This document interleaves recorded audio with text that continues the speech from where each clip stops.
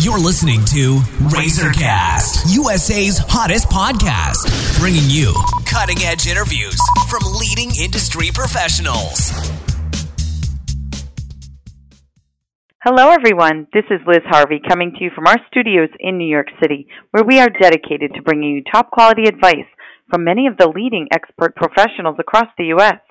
In today's episode, we are speaking with chiropractor Dr. Greg Rubenstein. Dr. Rubenstein is the founder of 57th Street Chiropractic, located in the heart of Midtown Manhattan, where he has been practicing since 1993.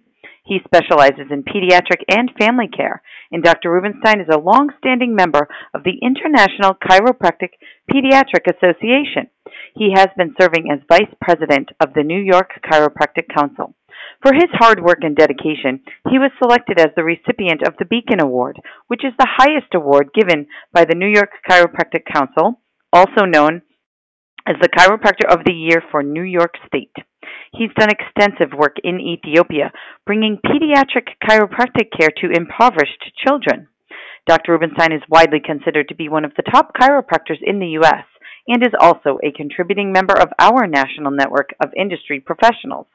Today, we're going to talk about a very important topic, screening for scoliosis. Hi, Dr. Rubenstein. How are you today? I'm doing great, Liz. Thanks for having me on again. It's great to chat with you.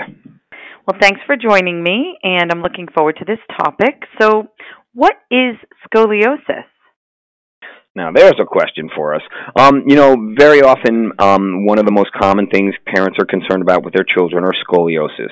Now, scoliosis are lateral curvatures of the spine. So if I'm looking at someone from the back and I'm inspecting their spine, I'm going to be looking for things that make the spine look uneven. Perhaps if one shoulder is higher than the other, if the head is tilted to one side, if one hip is higher than the other. If you're looking at the area where the mid-back meets the lower back, you're looking at those skin folds. Is one creased deeper than the other or higher than the other? Those are things that will cue a parent in that there may be curvature of the spine. Now, when we look at the spine from the front to back, it should be perfectly straight up and down. There shouldn't be any bends, curves, or tilts in the spine. And a spine that's straight is very strong. If you ever play that game Jenga where you start to pull those little wooden blocks out, as that column gets less, perfectly straight or gets uneven, it becomes less stable. Stability is super important for the spine because the spine absorbs shock. It's the center of all movement and activity, and your spine also has a very important job of protecting your central nervous system.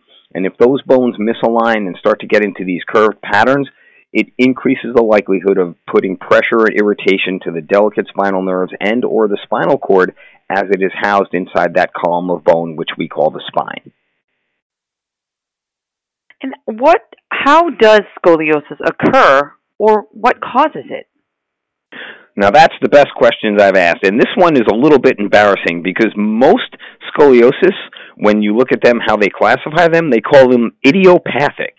Idiopathic is fancy doctor talk that really just says that we don't know what causes it. There are some theories, and some people think that it's about communication from the cerebellum, which is a part of the brain which organizes posture and really helps the body maintain its balance. Other people think that when there's uneven pressure on the growth plates, that causes the curvatures to form. So there's a lot of discussion as to the actual causes of it, but the one thing I know for sure is if you spot it early enough and work on that spine and check the alignment with some frequency, you can really prevent it from progressing and becoming a bigger problem later. So a lot of schools have scoliosis screenings. Are the school nurses able to pick it up on those examinations? Absolutely. They can pick up some of the more advanced cases, but the subtle ones are a lot harder to see.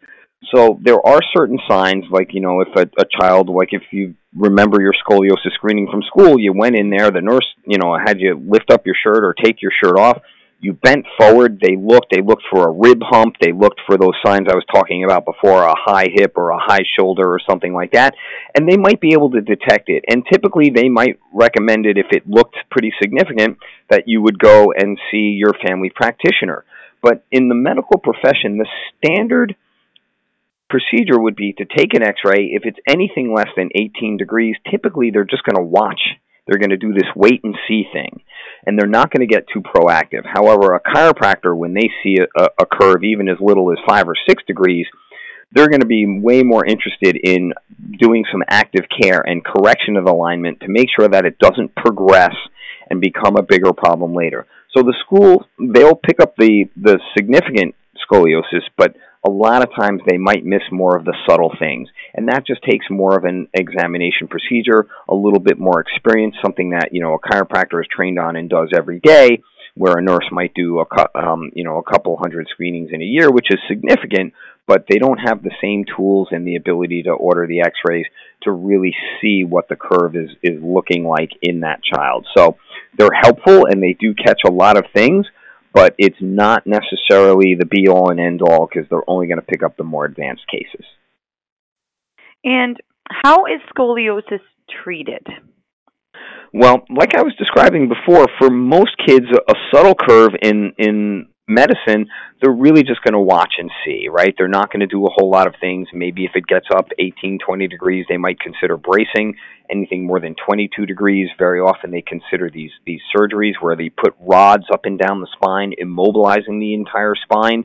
And that could be a problem too. Some kids are wearing braces. And kids can be pretty mean at school. If one kid's wearing a brace, it can be pretty hard. So what a chiropractor will do is examine where's the high hip, where's the elevation, where's the curve. Try to work with the body's alignment by making corrective adjustments to gently get the pressure off the nerves and gently realign these vertebrae and get the pressure off the growth plate so the spine will grow straighter. And sometimes we can straighten out some of the curves. Sometimes we can only manage them and prevent them from getting worse. And other times all we're doing is really managing the symptoms if it's progressed pretty significantly.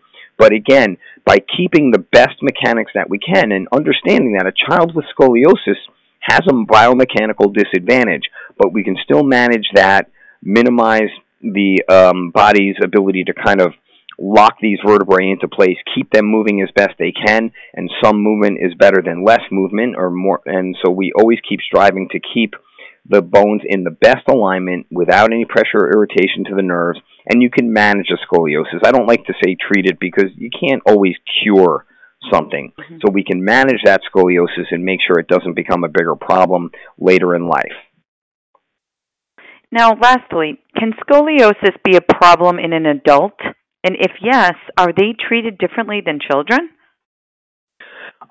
It certainly is a problem in an adult, and if it's not taken care of when they're a child, it can be clinically more significant later with more arthritis or pain or discomfort or limited motion. We've seen people kind of like, walking all kind of twisted up. You've seen these people. And yeah, it's a pretty significant problem in an adult. It's definitely harder to treat in adulthood than it is in a child, so it's better for early detection. But the reality is you're asking if they're treated differently than children. Not terribly. They're just getting checked and adjusted. We're making the corrective adjustments where we see the curvatures in the spine to help improve the mechanics. So in essence, the actual treatment or the way we work with an adult is similar to a child. We're just using slightly different technique, lower energy levels in a child because they're more flexible and the spine tends to be healthier and less arthritic. So, but basically the same idea. You're going to x-ray, you're going to look and find out where those misalignments are, and you're going to make an appropriate corrective adjustment plan based on what you see on those films. In a child, you're probably going to get a better response just because they're younger and they heal faster. But again, it is important for adults and children, just about the same because, again, we're always going back to the nerve system, which is that master system, which is protected by those delicate by the spinal bones. And if those bones are out of alignment, they will irritate the nerves and cause a host of other issues. All right. Well, thank you, Dr. Rubenstein. We know you're extremely busy, so I want to thank you for your time and your help today. It's an absolute honor to be on with you again. Thanks for having me. And for our listeners across the country, if you are interested in speaking with Dr. Greg Rubenstein, you can either go online to www.chiropractormidtown.com or call 212-977-7094 to schedule an appointment. And on behalf of our entire team, we want to thank you for listening, and we look forward to bringing you more top quality content from our country's leading experts. been listening to RazorCast, USA's hottest podcast, bringing you cutting-edge interviews from leading industry professionals.